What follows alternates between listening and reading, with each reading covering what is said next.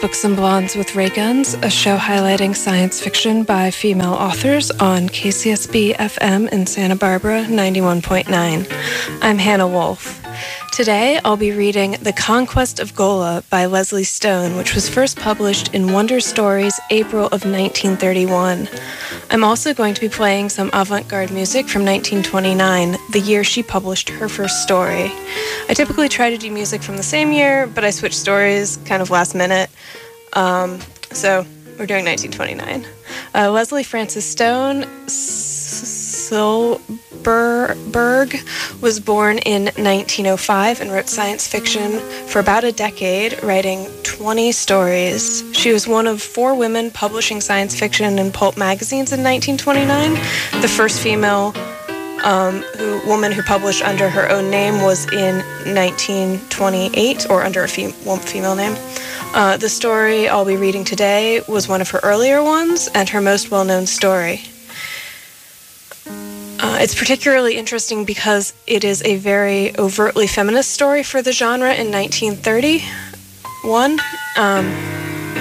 In the Westland Anthology of Science Fiction, the story is described as one that also addresses another early science fiction trope, the sex reversal story. From the pens of male writers, this trope has tended to result in stories about domineering women who are tamed by brutally irresistible male protagonists. Stone's telepathic women are not so easily seduced. So, I'll start that in a second.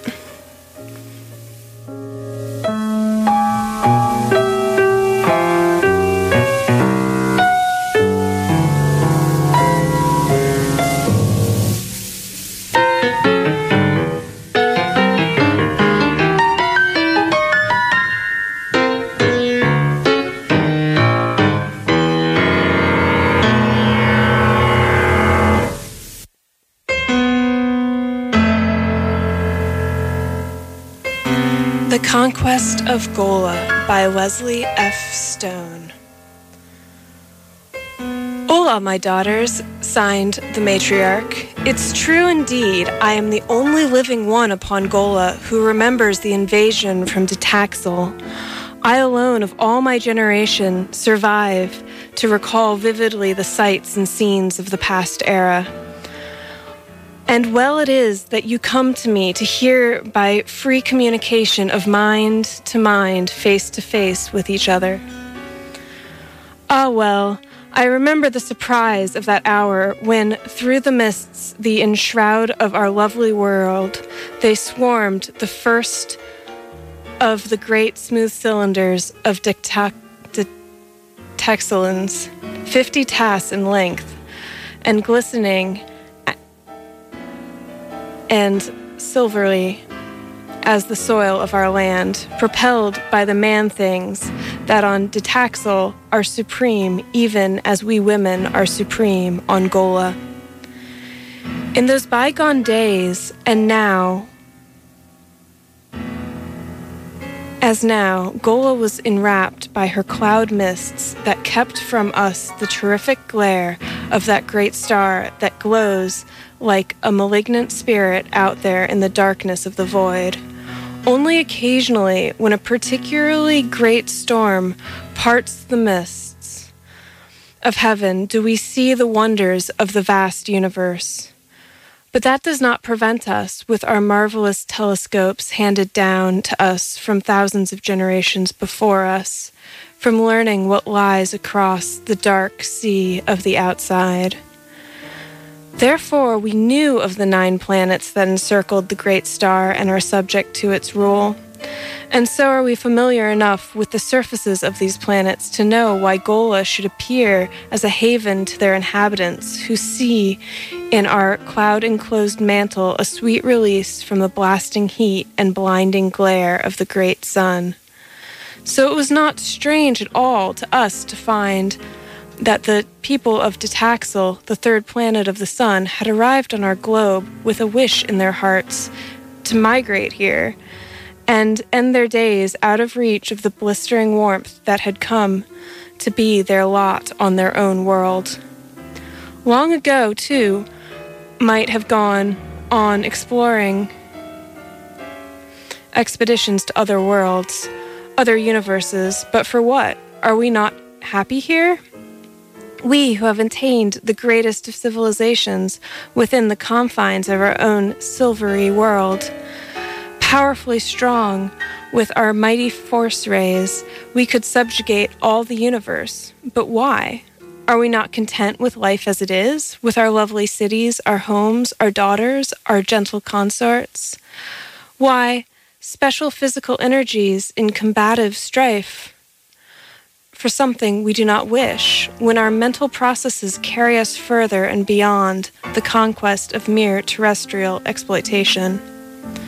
On Ditaxel it is different, for there the people, the ignoble male creatures, breed for physical prowess, leaving the development of their sciences, their philosophies, and the contemplation of the abstract to a chosen few.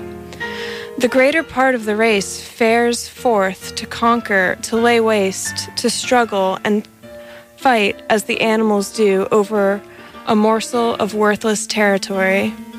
Of course, we can see why they desire Gola with all its treasures, but we can thank Providence and ourselves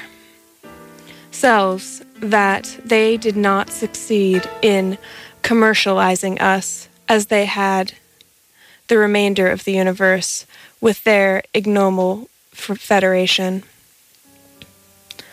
Ah, yes, well, I recall the hour when first they came, pushing cautiously through the cloud mists, seeking that which lay beneath.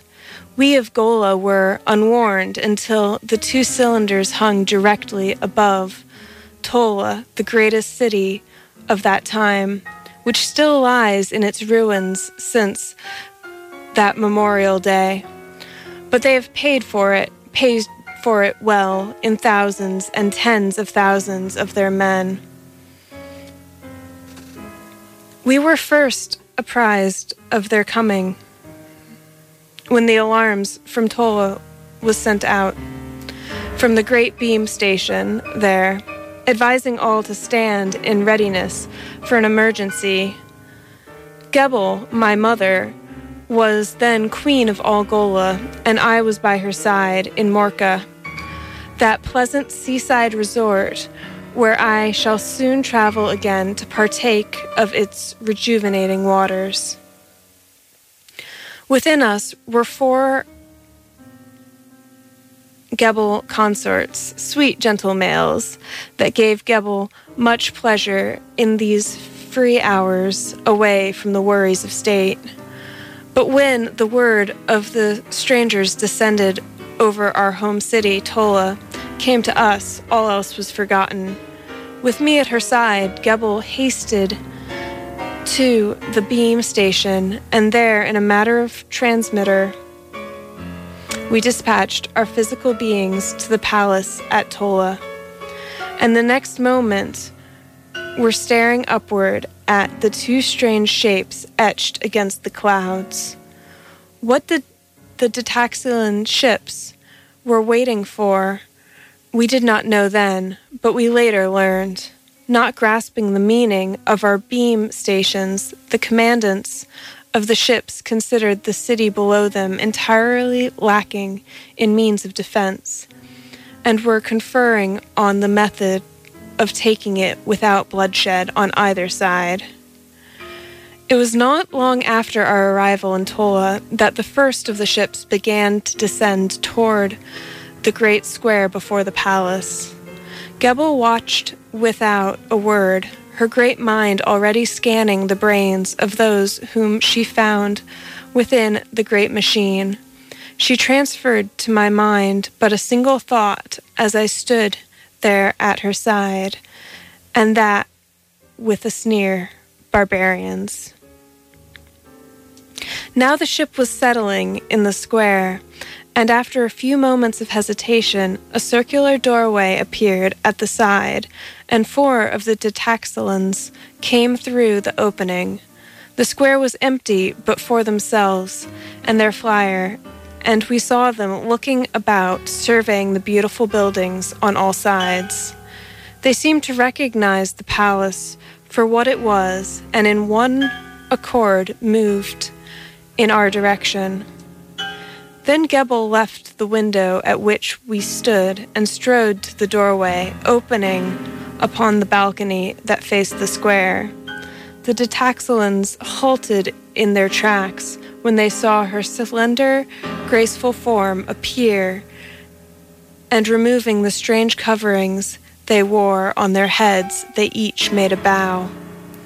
Again Gebel sneered, for only the male things of our world would bow their heads, and so she recognized these visitors for what they were, nothing more than the despicable males of the species. And what creatures they were! Imagine a short, almost flat body set high upon two slender legs, the body tapering in the middle, several times as broad across as it is through the center, with two arms almost as long as the legs attached to the upper part of the torso. A small column-like neck of only a few inches divides the head of oval shape from the body, and in this head only are set the organs of sight, hearing, and scent. Their bodies were like a patchwork of a misguided nature. Yes, strange as it is, my daughters, practically all of the creature's faculties had their base in the small, ungainly head, and each organ was perforce pressed in servicing for several functions. For instance, the breathing nostrils also served for scenting out odors, nor was this organ able to exclude any disagreeable odors that might come its way, but had to dispense to the brain both pleasant and unpleasant odors at the same time. Then there was the mouth, set directly beneath the nose, and here again we had an example of one organ doing the work of two, for the creature not only used the mouth with which to take in food for its body, but it also used the mouth to enunciate the excruciatingly ugly sounds of its language forthwith. Guests from Ditaxel. Never before have I seen such poorly organized body, so unlike our own highly developed organisms. How much nicer it is to be able to call forth any organ at will and dispense with it when its uselessness is over.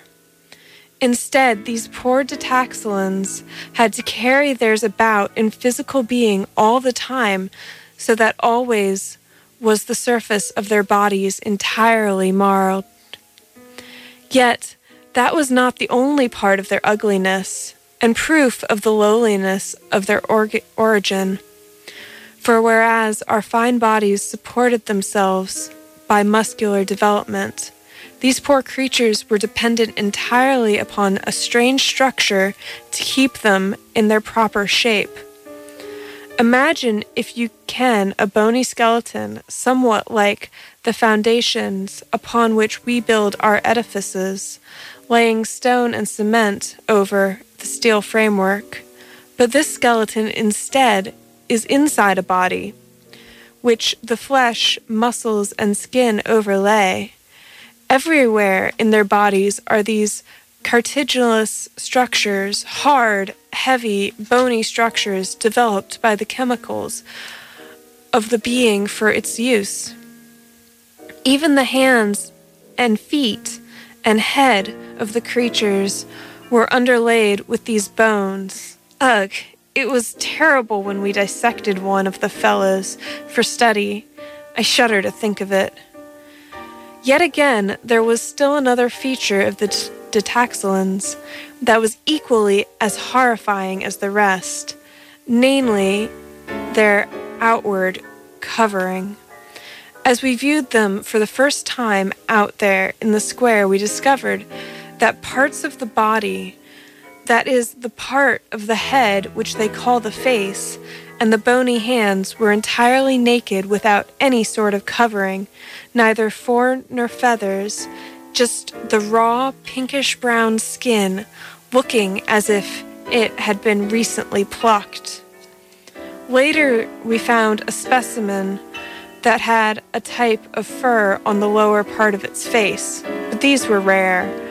And when they doffed the head coverings, which we had first taken for some sort of natural covering, we saw that the tops of the head was overlaid with a very fine fuzz of fur several inches long. We did not know in the beginning that the strange covering on the bodies of the four men, green in color, was not natural growth, but later discovered that such was the truth.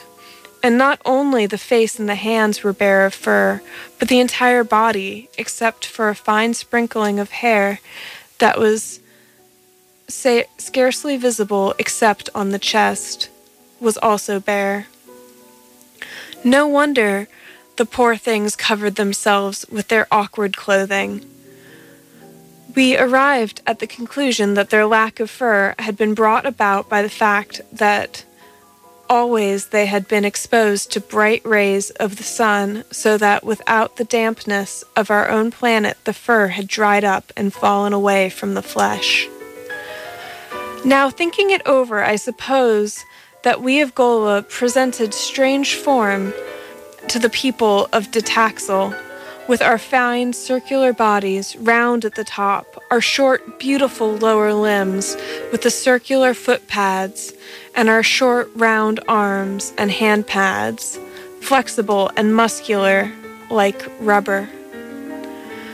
But how envious they must have been of our beautiful golden coats, our movable eyes, our power to scent, hear, and touch with any part of the body, to absorb food and drink through any part of the body, most convenient to us at any time. Oh yes, laugh as though you may. Without a doubt, we were also freaks to those freakish Ditaxelans. But no matter, let us return to the tale. On recognizing our visitors for what they were, simple-minded males, Gebel was chagrined at them for taking up her time. But they were strangers to our world, and we of Golan are always courteous. Gebel began, of course, to try to communicate by thought transference, but strangely enough, the fellows below did not catch a single thought. Instead, entirely unaware of Gebel's overture to friendship, the leader commenced to speak to her in the most outlandish manner, contorting the red lips of his mouth into various uncouth shapes, and making sounds that fell upon our hearing so unpleasantly that we immediately closed our senses to them.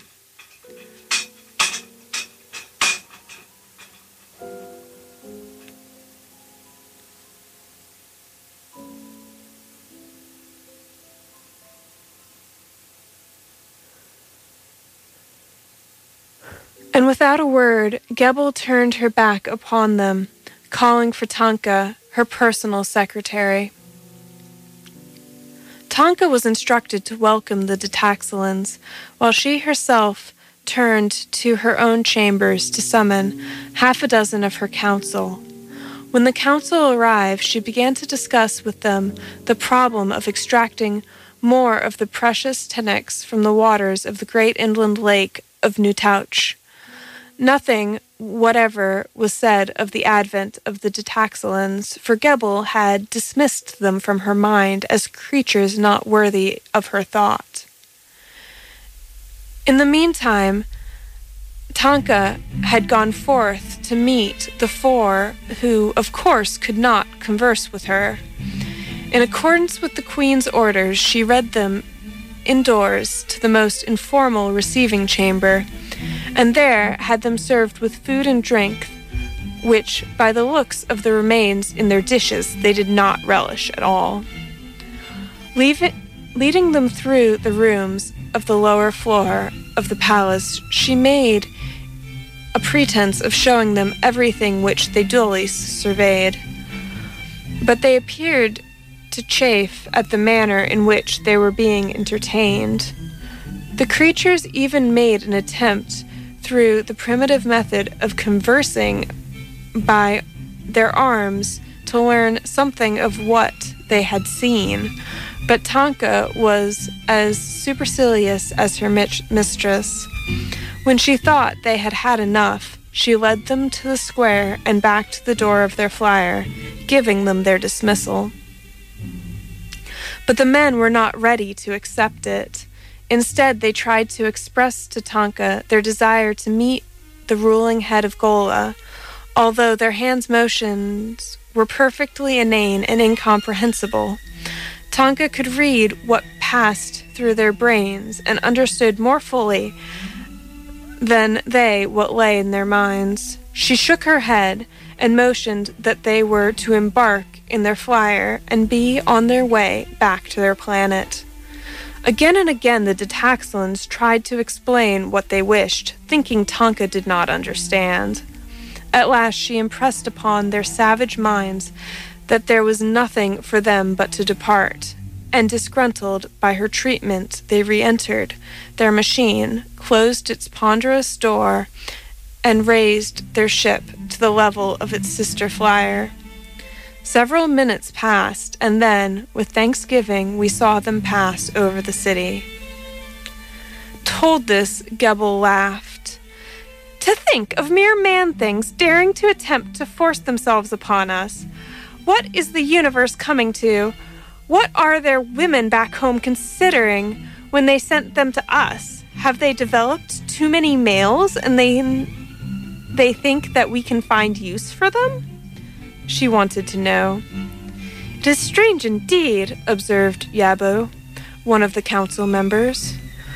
What did you find in the minds of these ignoble creatures, O August One? Nothing of particular interest, a very low grade of intelligence, to be sure. There was no need of looking below the surface. It must have taken intelligence to build those ships. None aboard them did that. I don't question it, but their mothers built the ships for them as playthings, even as we given toys to our little ones, you know. I recall that the ancients of our world perfected several types of space flyers many ages ago. Maybe those males do not have mothers, but instead they build the ships themselves. Maybe they are the stronger sex on their world. This last was said by Suki, the fifth consort of Gebel, a pretty little male, rather young in years. No one had noticed him coming into the chamber, but now everyone showed their surprise at his words. Impossible, ejaculated Yabo. Gebel, however, laughed at the little chap's expression. Suki is a profound thinker, she observed, still laughing, and she drew him to her gently, hugging him. A nice business deal. And, with that, the subject of the men from Ditaxel was closed. It was reopened, however, several hours later, when it was learned that instead of leaving Gola altogether, the ships were seen one after another by the various cities of the planet as they circumnavigated it.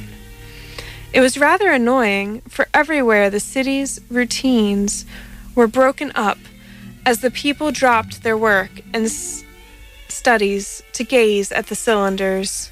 Too, it was upsetting the morale of the males, for on learning that the two ships contained only creatures of their own sex, they were becoming envious, wishing for the same type of playthings for themselves. Shut in as they are, unable to grasp the profundities of our science and thought, the gentle, fun-loving males were always glad for a new diversion, and this new method developed by the Ditaxelans had intrigued them. It was then that Gebel decided it high time to take matters into her own hands.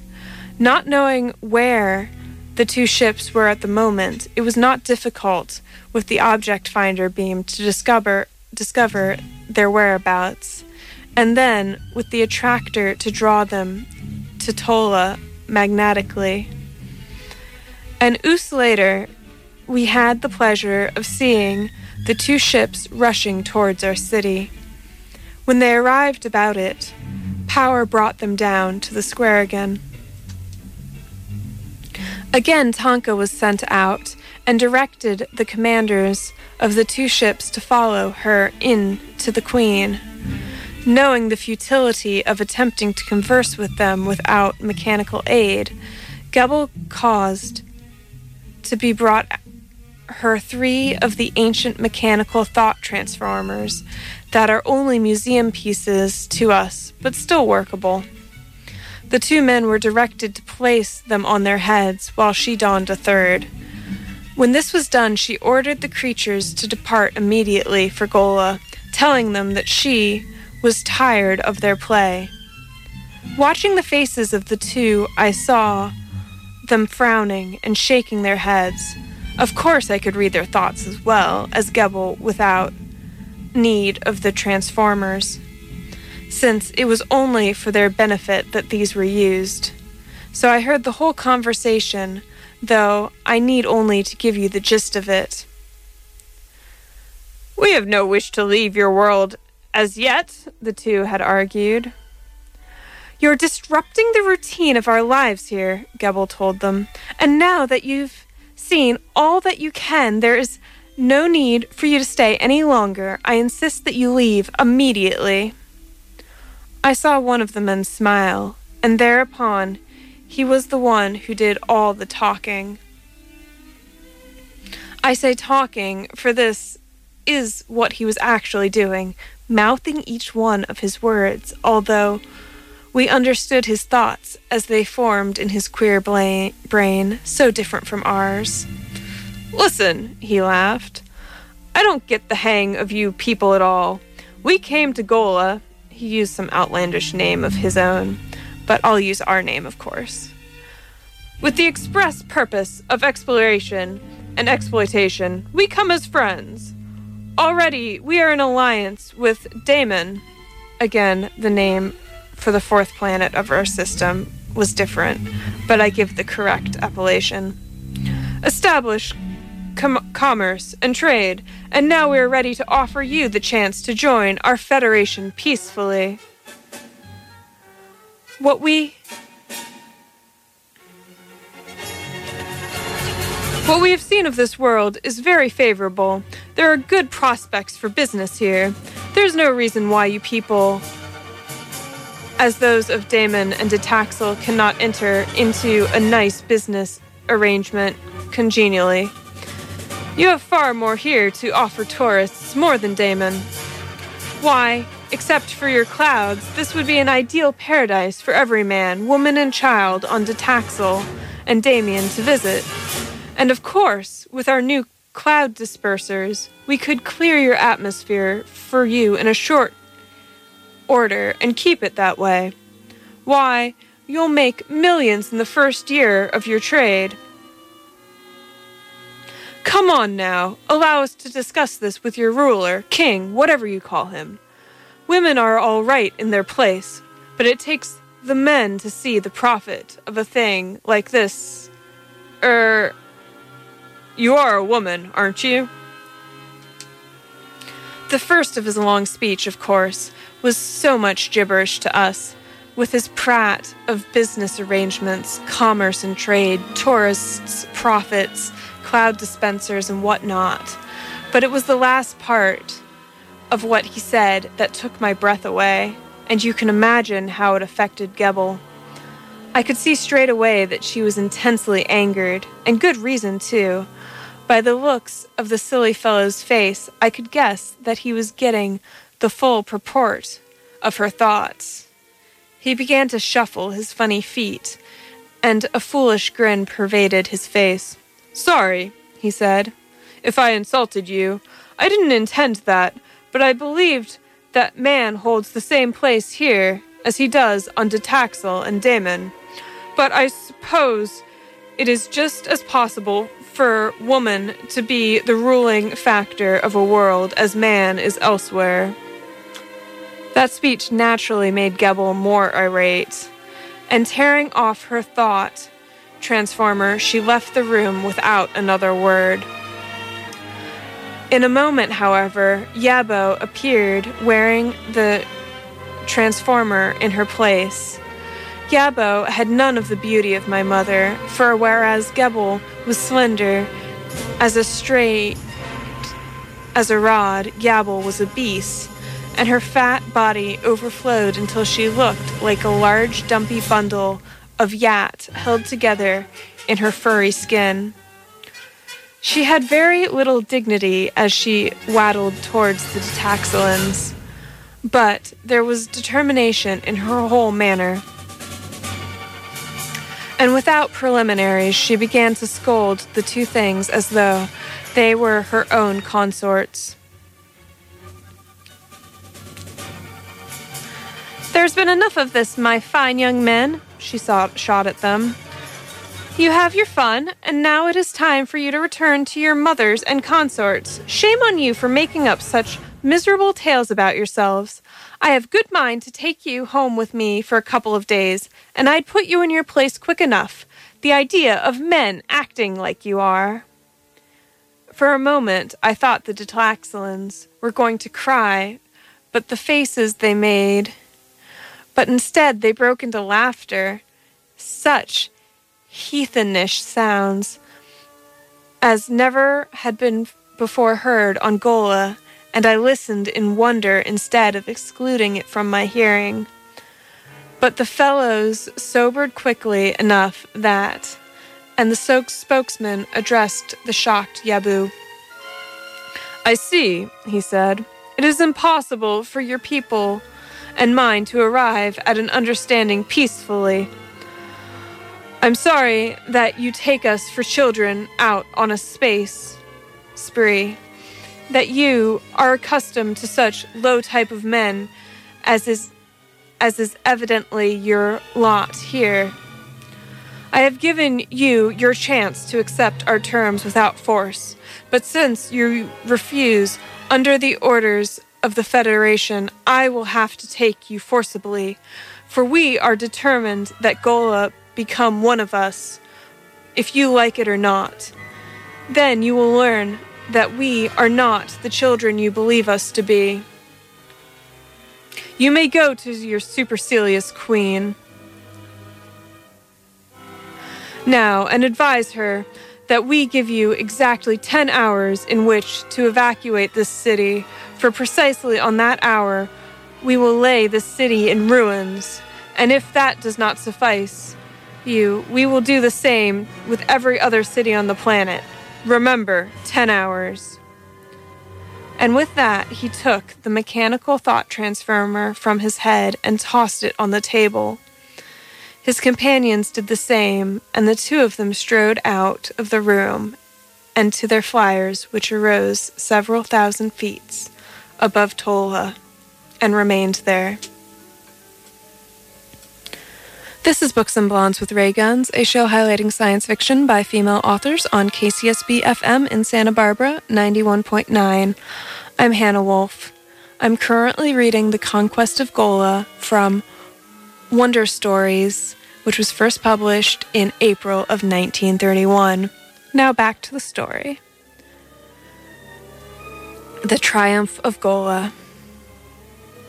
Hurrying into Gebel, Yabu told her what the Ditaxelans had said. Gebel was reclining on her couch and did not bother to raise herself. "Childish prattle," she conceded, and withdrew her red eyes on the movable stems in their pockets, paying no more heed to the threats of the men from Ditaxel. I, however, could not be as calm as my mother, and I was fearful that it was not childish prattle at all, not knowing how long 10 hours might be. I did not wait, but crept up to the palace beams station and set its dials so that the entire building and much of the surrounding territory it could cover was protected in the force zone. Alas, that the same beam was not greater, but it had not been put there for defense, only for matter transference and whatever other peacetime methods we used. It was the means of providing just the same that it was also a very good defensive instrument. For just 2 ooze later, the hovering ships above let loose their powers of destruction, heavy explosives that entirely demolished all of Tola and its millions of people, and only the palace royal of all that beauty was left standing. Awakened from her nap by the terrific detonation, Gebel came hurriedly to the window to view the ruin, and she was wild with grief at what she saw. Gebel, however, saw that there was urgent need for action. She knew without my telling her what I had done to protect the palace, and though she showed no sign of appreciation, I knew I had won a greater place in her regard than any of her many daughters, and would henceforth be her favorite as well as her successor, as the case turned out. Now with me behind her, she hurried to the beam station, and in a twinkling we were both in Tubala, the second greatest city that time. Nor were we to be caught napping again, for Gebel ordered all beam stations to throw out their zone forces, while she herself manipulated one of Tuba's greatest power beams, attuning it to the emaciations of the 2 Detalian flyers. In less than an oo, the 2 ships were seen through the mists heading for Tuba. For a moment I grew fearful, but on realizing that they were after all in our grip, and the attractors held every living thing powerless against movement, I grew calm and watched them come over the city and the beam pull them to the ground. With the beam still upon them, they lay supine on the ground without motion. Descending to the square, Gebel called for the Ray C, and when the machine arrived, she herself directed the cutting of the hole in the side of the flyer, and was the first to enter it, with me immediately behind, as usual. We were both astounded by what we saw of the great array of machinery within, but a glance told Gebel all she wanted to know of their principles. She interested herself only in the men standing rigidly in whatever position our beam had caught them. Only the eyes of the creatures expressed their fright, poor things, unable to move so much as a hair, while we moved among them untouched by the power of the beams, because of their strength of our own minds. They could have fought against it if they had known how, but their simple minds were too weak for such exercise. Now glancing among the stiff forms around us, of which there were 1,000, Gebel picked out those of the males she desired for observation, choosing those she judged to be their finest specimens, those with much hair on their faces and having more girth than the others. These she ordered removed by several workers who followed us, and then we emerged again to the outdoors. Using hand-beam torches, the picked specimens were kept immobile after they were out of reach of the greater beam, and were borne into the laboratory of the building Gebel had converted into her new palace. Gebel and I followed, and she gave the order for the complete annihilation of the 2 powerless ships. Thus ended the first foray of the people of Ditaxel, and for the next 2 tells there was peace upon our globe again. In the laboratory, the 30 who had been rescued from their ships were given thorough examinations both physically and mentally, and we learned all there was to know about them. Hearing of the destruction of their ships, most of the creatures had become frightened and were quite docile in our hands. Those that were unruly were used in the dissecting room for the advancement of Golan knowledge. After a complete study of them, which yielded little, we lost interest in them scientifically. Gebel, however, found some pleasure in having the poor creatures around her, and kept 3 of them in her own chambers so she could delve into their brains as she pleased. The others she doled out to her favorites, as she saw fit. The one she gave to me to act as a slave, or in what capacity I desired him.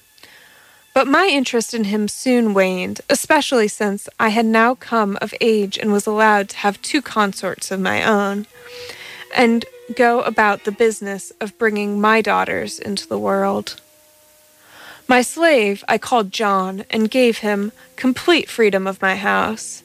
If only we had foreseen what was coming, we would have annihilated every one of them immediately. It did not please me later to find that John was learning our language and finding a place in my household, making friends with my 2 shut-in consorts. But I have said I paid little attention to him. So life went on smoothly without scarcely a change, after the destruction of the ships of Ditaxel.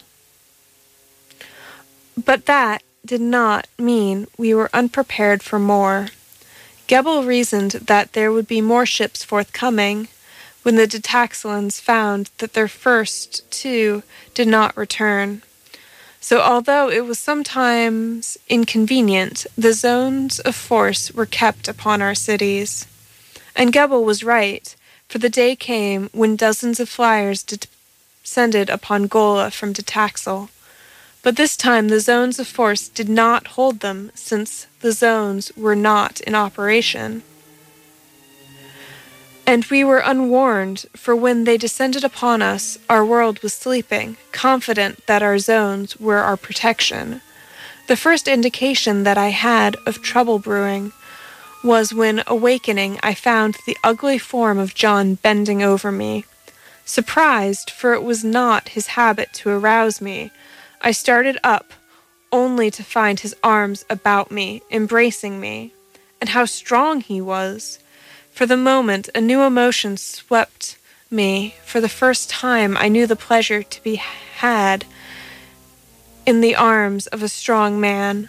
But the emotion was short-lived, for I saw in the blue eyes of my slave that he had recognized the look in my eyes for what it was, and for the moment he was tender.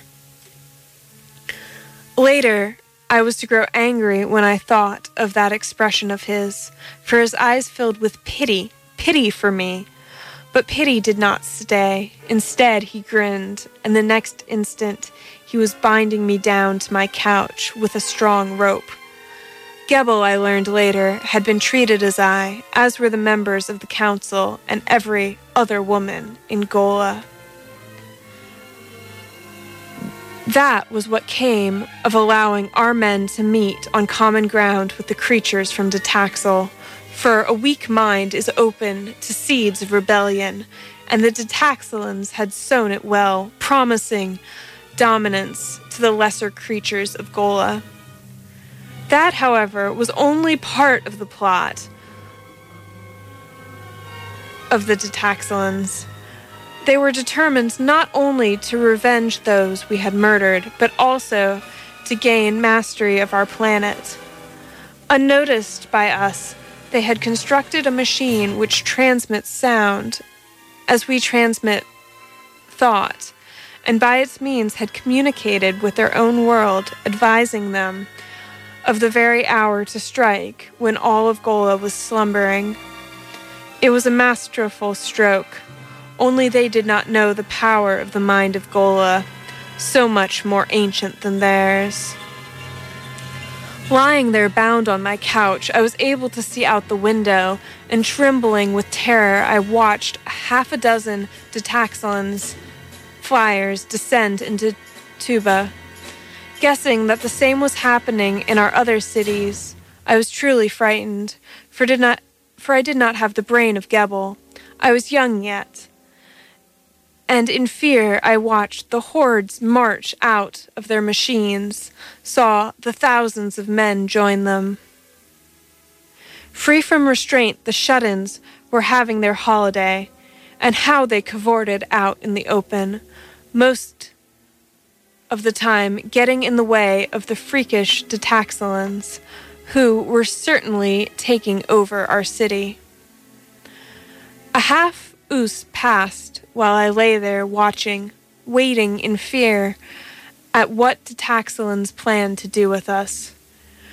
I remembered the pleasant, happy life we had led up to the present, and trembled over what the future might be with the Ditaxelans had infested us with commerce and trade, business propositions, tourists, and all of their evil practices.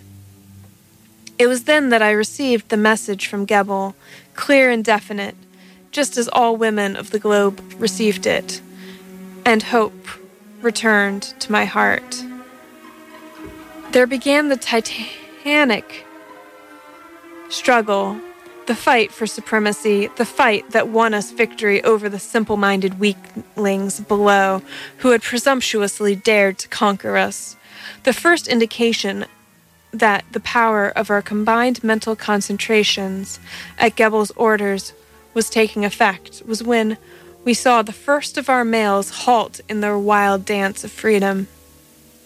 They tried to shake us off, but we knew we could bring them back to us. At first the Ditaxelans paid them no heed.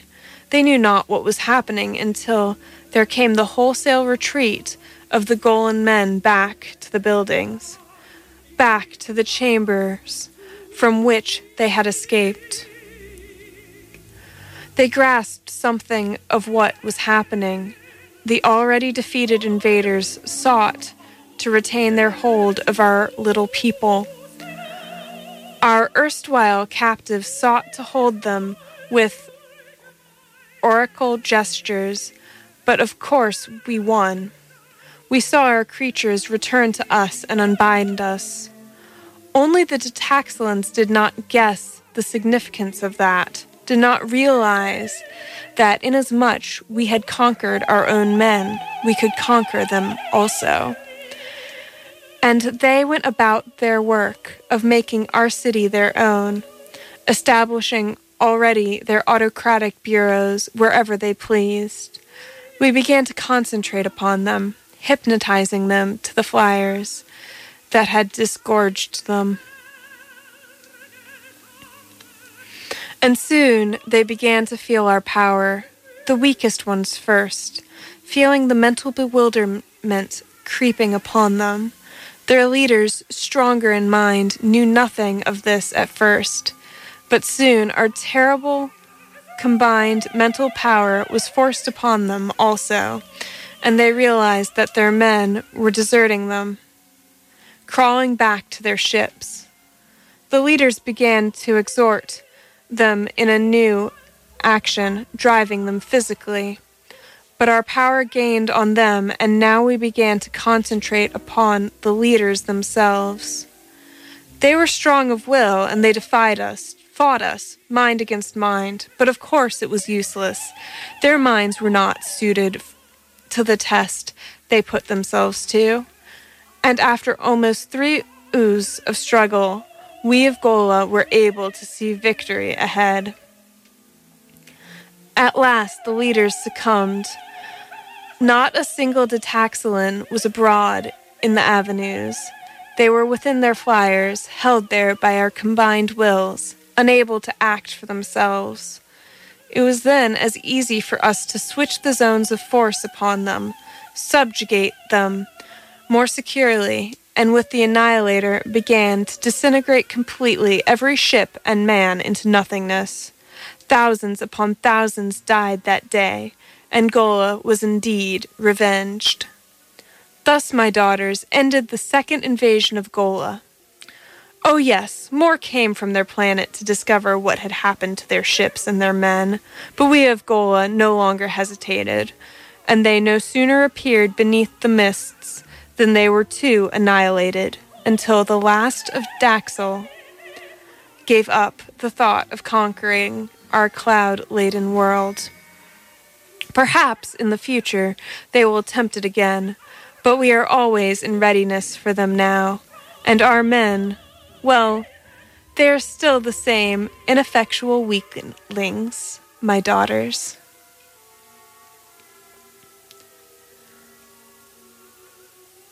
That was The Conquest of Gola by Leslie Stone, which was first published in Wonder Stories, April of 1931.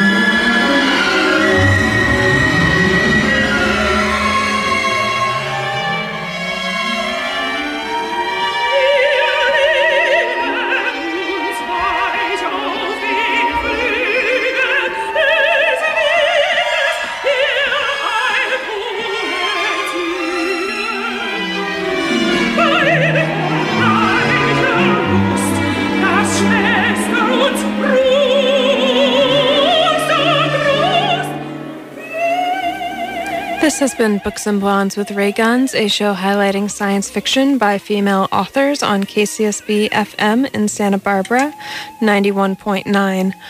I'm Hannah Wolf. So today we heard a short story by Leslie Stone called The Conquest of Gola, which was first published in Wonder Stories, April of 1931. I played music from 1929, which was the year her first story was published. So right now, in the background, we've been listening to Alban Berg's Der Wein, conducted by Schurchen, played by the Symphony Orchestra des Bayerischen Rundfunks, with the soprano vocal Annelies Cooper. And then I'll go through the music from the top of the hour. Sorry I didn't announce throughout the show, but it's kind of a long story, so wanted to make sure we got that all in. The first song that was played was Schoenberg's Klavenstück, OP 39A, played by Wolfgang Mombar.